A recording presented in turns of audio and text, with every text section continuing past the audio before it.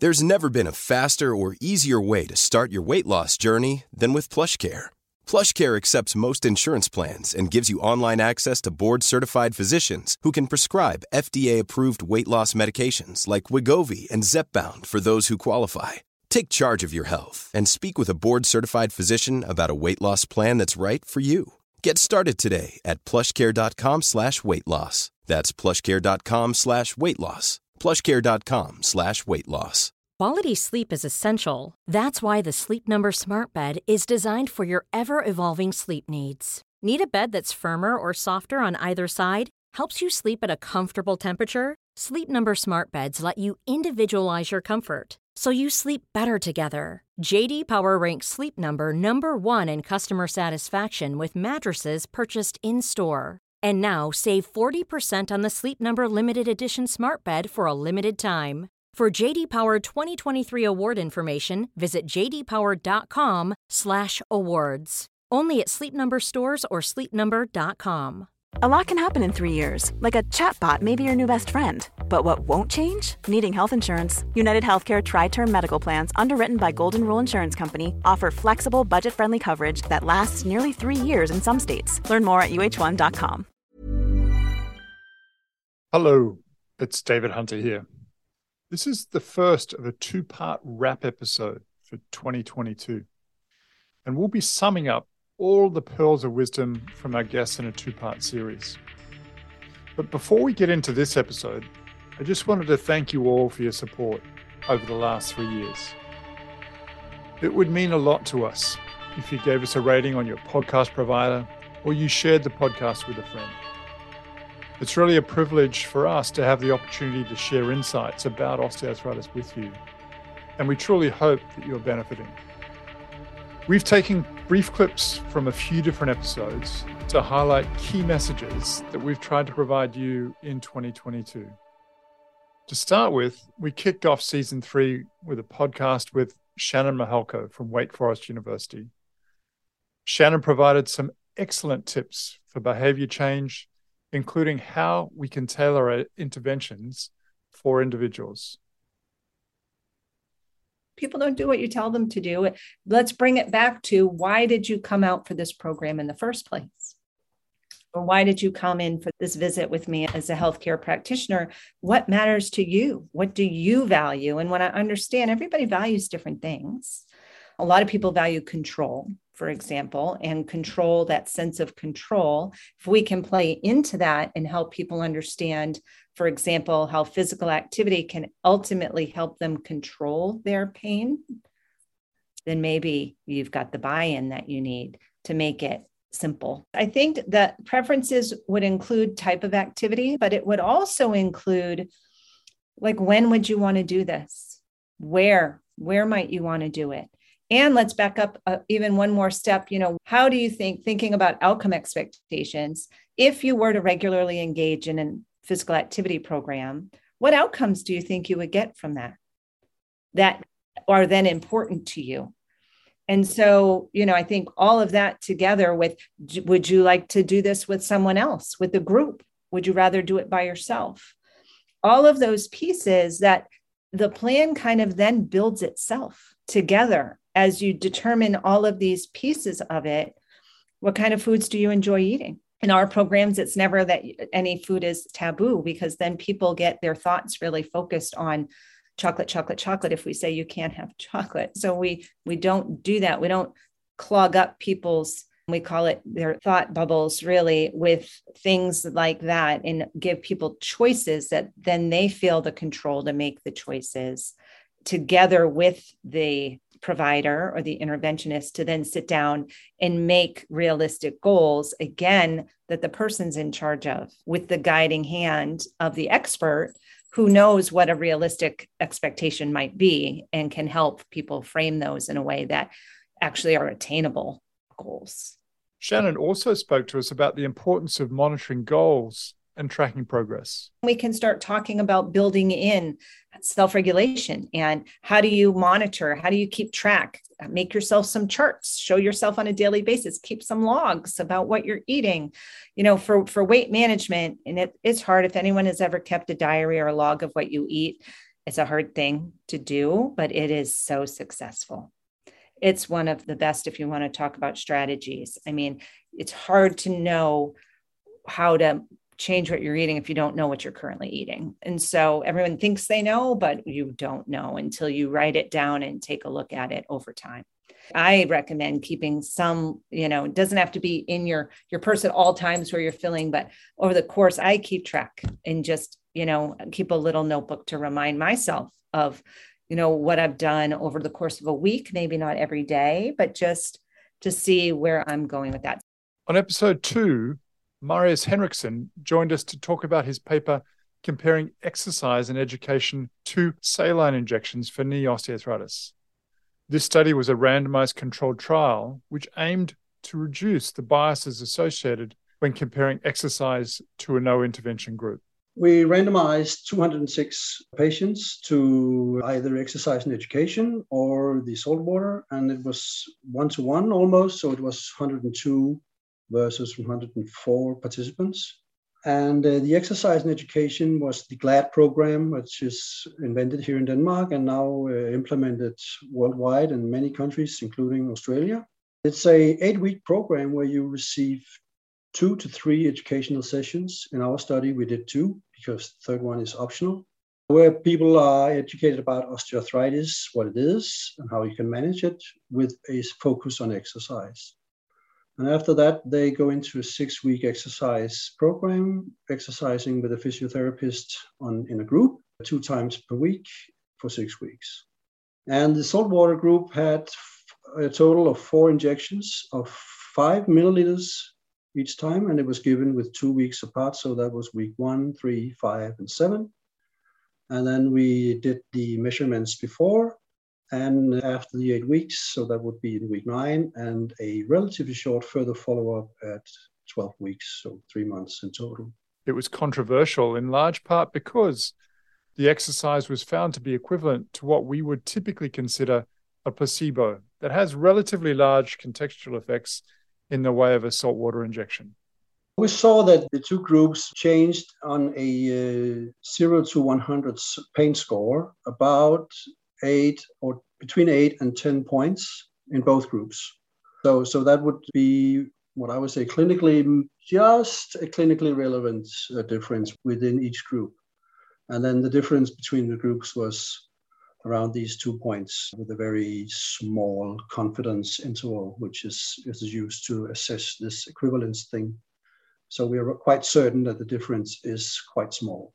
In episode 15, we had the pleasure of being joined by Lynn March to discuss the massive global burden of osteoarthritis and the work that she's doing in that space to better understand the impact of the disease.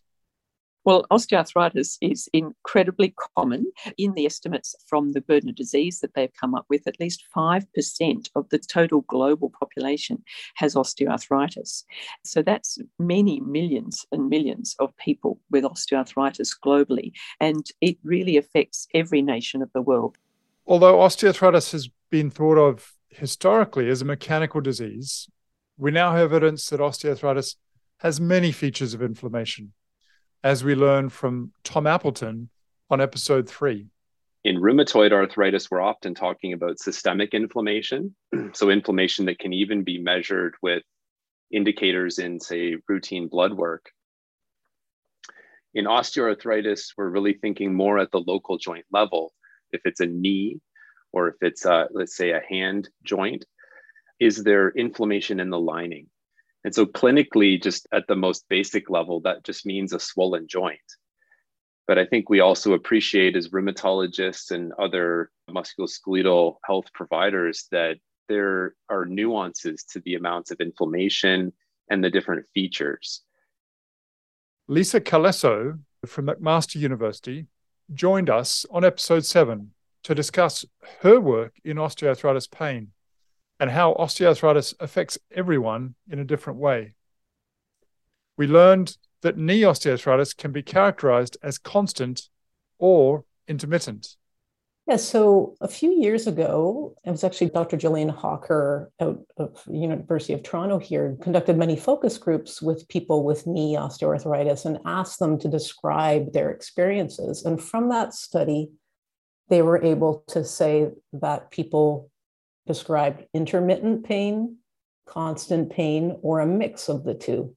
And they further related those descriptors to where they were in the disease process. So people who had intermittent pain tended to be more early on, and they described it as being sharp, and it kind of came and went and was often related to activities that put some type of stress on their knee. So maybe somebody goes out for a jog, or maybe they've spent the afternoon gardening and pushing on a shovel. And then they described that as they kind of moved along and the disease got a little bit worse, the pain would become more constant. And that they described as being more achy and dull in nature and wasn't necessarily related to any particular activities. It was just more there all the time. And then as a further progression, that intermittent pain would come back and kind of overlay on top of the constant pain. But now it would be a little bit different in that it would still be sharp, but it would be quite intense and it would be very unpredictable. So it wouldn't be related to loading the knee. It could just show up randomly. And people describe that as being a bit distressing because they couldn't necessarily relate it to their activities or what they had done. So those were kind of the three groupings, and according to disease progression that came of that. And they were able to create a questionnaire to quantify those experiences. And so we did some studies that have used that questionnaire and assessed these different pain patterns in different ways. We also spoke about total joint replacements with Alana Ackerman on episode 13. She spoke about the cost effectiveness of these procedures. They're very cost effective. There's lots of studies that have found that even though they're expensive procedures, because people experience such large improvements in their quality of life and pain and function, that on a big picture level, they can be considered to be cost effective. Alana also spoke about the outcomes following hip and knee replacement. People's individual circumstances are different, and people will individually have slightly different outcomes after joint replacement. But by and large, most people experience improvement after surgery. For hip replacement surgery, there's a definite very early improvement in pain and in function. And so, I've had many patients who've said to me in the first couple of days after surgery, you know what, that really deep aching pain, that pain I've had in my thigh, the side of my hip, it's gone now after the hip replacement. Yes, I've still got that sort of fresh pain or the new pain around the wound, and obviously that's to be expected, just had surgery, but it's not the same kind of pain that I've had. And they're able to get up and moving, and within the first couple of weeks they're walking pretty good distances, and by 6 weeks they're feeling pretty comfortable with their new hip replacement and doing most of the activities that they need to be doing independently in their daily lives. With knee replacements, it's a slightly different trajectory, and that's for a couple of different reasons, I guess. So the pain tends to be a bit more, how should we say it, David, maybe a bit more acute, I think, in the early days after knee replacement. So maybe higher levels of pain with knee replacement in the early days. And there's also commonly a lot of swelling and tightness around the replaced knee in those first few weeks. And sometimes I think that can come as a bit of a shock to patients too. So the knee can feel quite tight and stiff. And so the early days with knee replacement, it's really important that we get that pain control right, and people are taking their prescribed medications at the right time so that they can, actively take part in their rehabilitation and do the exercises that we need them to do to regain their movement and strength. So knees, I would say that they're on a period of improvement really over the first 6 months in terms of the pain reducing and the knee range of movement improving. Chris Vitullo joined us again. Chris is an orthopedic surgeon, and he spoke to us about the impact of body mass index on joint replacement, specifically on the knee, on episode 10. A much higher proportion of people who were receiving knee replacements had a high body mass index than those who weren't receiving it. So they're actually quite a lot higher, and about 2/3 or more, this is in the Australian population, of people receiving joint replacements are either obese or overweight. So that's a BMI of over 25, so to 30, or a BMI of 30 and above. And there's different classes of obesity, but basically, as your weight goes up, your BMI obviously goes up, and then your risk of symptomatology increases as well. With any surgery, but particularly knee replacement, operating on people who are overweight or obese is a risk of complications. So in the short term, their risks of infections and blood clots are higher. And the risk of revision, that is where we have to redo the surgery due to prosthesis loosening, prosthesis infection, instability, all the sort of reasons that we often have to redo them, is higher in overweight patients and much, much higher in patients who are obese. And the more obese they are, then the higher the risk of needing another operation. On episode 4, we were joined by Jackie Whitaker, and we talked about prevention, including its definition. Prevention is this interesting word, and I think it means different things to different people. So part of my training was in epidemiology. So when I think of prevention, I think of it from an epidemiological perspective. And it's really all the things that we can do to reduce the burden of a health condition on individuals and society. So that might mean anything from preventing risk factors or doing something to allow somebody who's been exposed to a risk factor to either not progress to the condition or progress more slowly. But it might also be improving the function and reducing the disability of people that have the condition. So it's actually quite a large spectrum. Prevent risk factors or identify people early on that have been exposed to a risk factor and intervene so they don't progress or they progress slower. Or actually working with people with the condition and doing everything we can to reduce the burden of that condition on them and society by making them more functional and reducing their disability. So it's very broad.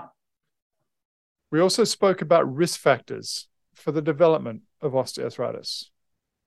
I think there's been enough studies done on a couple of them that we can feel very confident that they are risk factors. And that is obesity or an increase in adipose tissue, fat tissue, as well as traumatic joint injury. Both of those are associated with an increased risk of osteoarthritis. But there are other things as well. We know that muscle weakness, I think there's more and more emerging evidence that weakness of certain muscles around the joint are risk factors for osteoarthritis. And probably the best evidence we have here is related to the quadriceps muscle or the muscle in the front of our thigh and knee osteoarthritis. But we also know that the shape of a joint influences how that joint deals with load. And we know that there's certain conditions are more prevalent when we're younger and our joints are growing that might lead to altered shape of the joint, which might set us up for osteoarthritis down the road. And then I'm talking mostly here about modifiable factors in theory. We can modify muscle strength. We can modify whether or not somebody has a joint injury. In theory, we can modify obesity. We might be able to modify joint shape if we catch it young while the bones are still developing, or as a surgeon may also be able to have some impact on that. And then the other thing that's talked a lot about are sort of like high impact sports and high occupational loading. And that's kind of a loaded conversation. The last thing I want people to think is that it's bad for you to weight bear or bad for you to do impact activities. But as with any activity or any posture or any position, real value comes from a diversity of loading and a diversity of postures and a diversity of movements. But it doesn't mean by any means that high impact things are bad. But you can imagine if you were doing them all the time and you hadn't really prepared the joint or the muscles around the joint to deal with those impacts, that could potentially be a problem. And there's a little bit of evidence for that. And then there's also non-modifiable factors, which are things that we may not be able to change. So we know for whatever reason that females have a higher risk of osteoarthritis. Now, we don't know if that's due to their biology, their sex, or if that's related more to sociocultural aspects of their identity, such as their gender. Most of it has looked at the biology piece, and in particular looked at the piece around perimenopause and menopause. But I think that's something we're still trying to flesh out. We also know that the older you are, the more likely you are to have osteoarthritis. So age is a risk factor. And there's evidence without a doubt that there are types of osteoarthritis that may have a genetic predisposition to them. And I would actually argue there's some evidence to suggest that certain types of knee injuries there's potential that there's a genetic predisposition, or at least a familial predisposition to those things. Yeah, so those are kind of the big ones that we talk about. On episode 9, Fiona Watt discussed post-traumatic osteoarthritis, that is, following an injury, and how that differs from what we typically describe as primary or idiopathic osteoarthritis, and her research in this important field.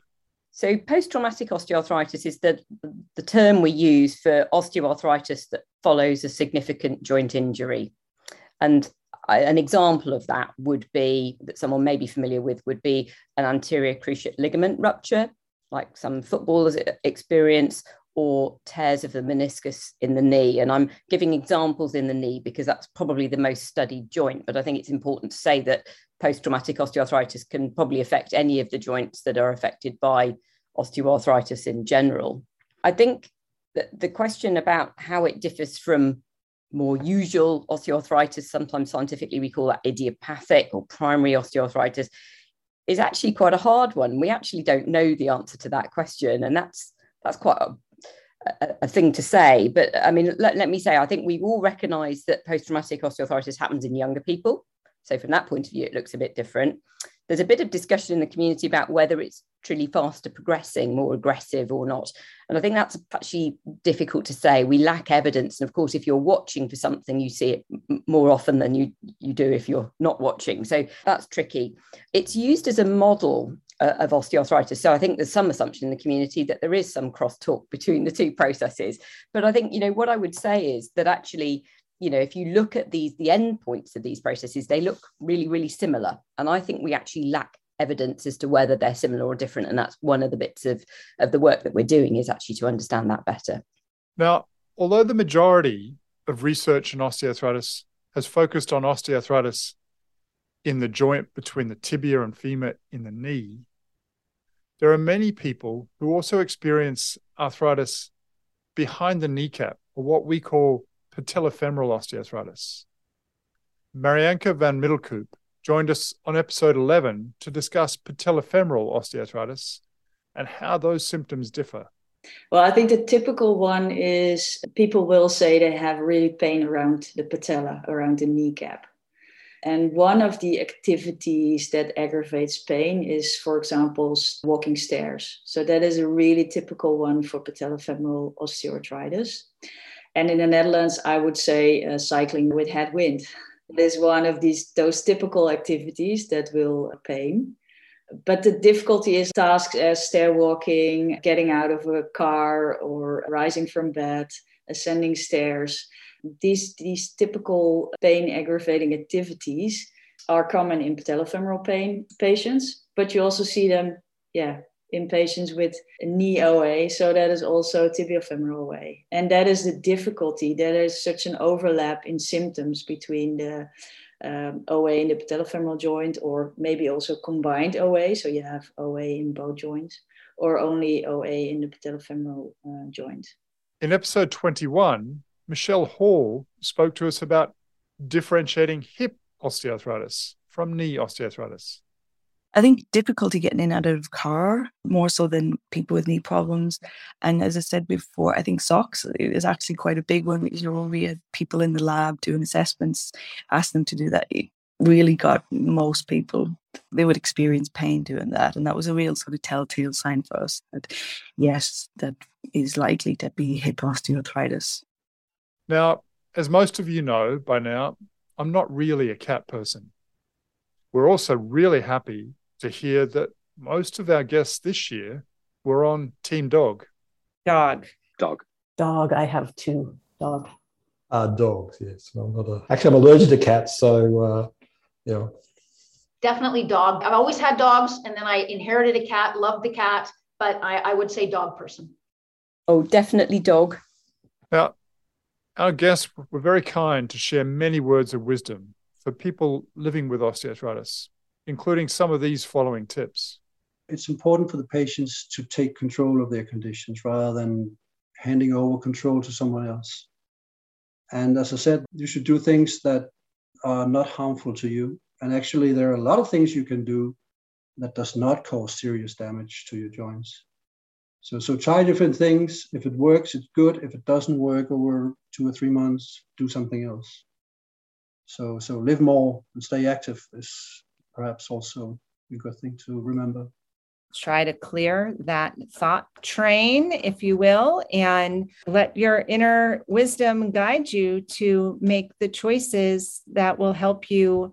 There are so many wonderful strategies and behaviors, from exercise to diet management to being around others and enjoyable activities that can help with your pain and function. And the sooner you start, the better. Our goal is to improve disease control, and that includes treating inflammation for sure. But the goal is to give you the best life possible while living with arthritis. And I think if we can rally around that goal and understand that that's an achievable goal, especially if we tackle multiple aspects of the disease, then I think we'll be further ahead. I guess I want people to understand is stay active no matter what stage of the disease you're in, and realize that doing so kind of ticks all the boxes on trying to figure out that complex pain piece. I think a lot of people who have osteoarthritis, or maybe they've had a knee injury and they know that, hey, you know what, my knee health isn't going to be what it was before that knee injury. There's two things. Number one, they believe they shouldn't load their joint. They shouldn't do impact activities. They shouldn't weight bear. And I would just say that is just such a false belief. Your cartilage needs to be loaded. That's how it stays healthy. And I would also say that you don't want to wait until you're in so much pain and disability to seek help.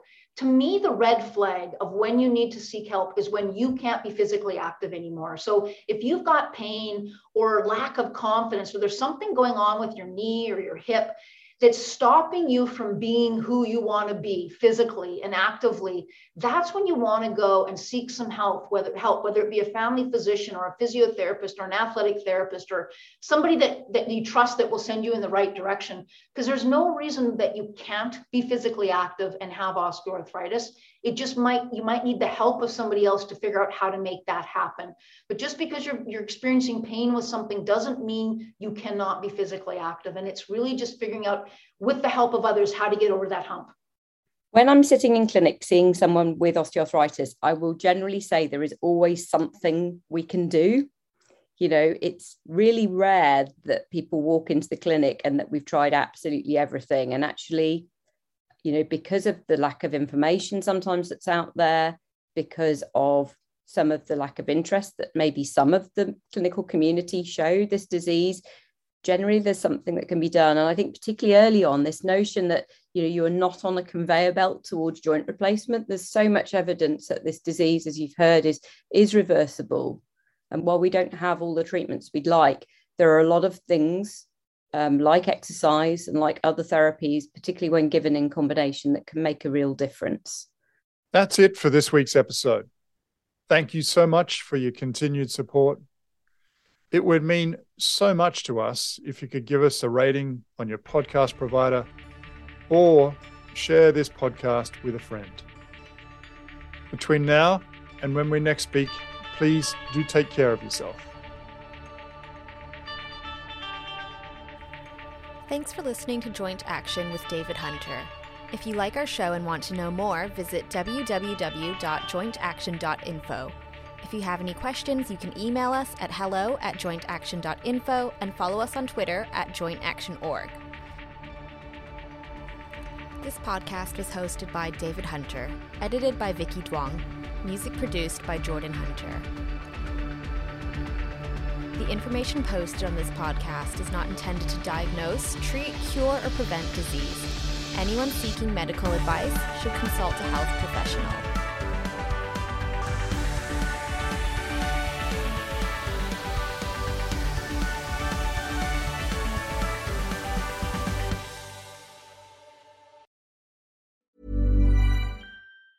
Normally, being a little extra can be a bit much. But when it comes to healthcare, it pays to be extra. And United Healthcare makes it easy with Health Protector Guard fixed indemnity insurance plans. Underwritten by Golden Rule Insurance Company, they supplement your primary plan, helping you manage out-of-pocket costs without the usual requirements and restrictions like deductibles and enrollment periods. So when it comes to covering your medical bills, you can feel good about being a little extra. Visit uh1.com to find the Health Protector Guard plan for you. Mom deserves the best, and there's no better place to shop for Mother's Day than Whole Foods Market. They're your destination for unbeatable savings, from premium gifts to show-stopping flowers and irresistible desserts. Start by saving 33% with Prime on all body care and candles. Then get a 15-stem bunch of tulips for just $9.99 each with Prime. Round out Mom's menu with festive rosé, irresistible berry chantilly cake, and more special treats. Come celebrate Mother's Day at Whole Foods Market. Planning for your next trip? Elevate your travel style with Quince. Quince has all the jet-setting essentials you'll want for your next getaway, like European linen, premium luggage options, buttery soft Italian leather bags, and so much more. And is all priced at 50 to 80% less than similar brands. Plus, Quince only works with factories that use safe and ethical manufacturing practices. Pack your bags with high-quality essentials you'll be wearing for vacations to come with Quince. Go to quince.com/pack for free shipping and 365-day returns.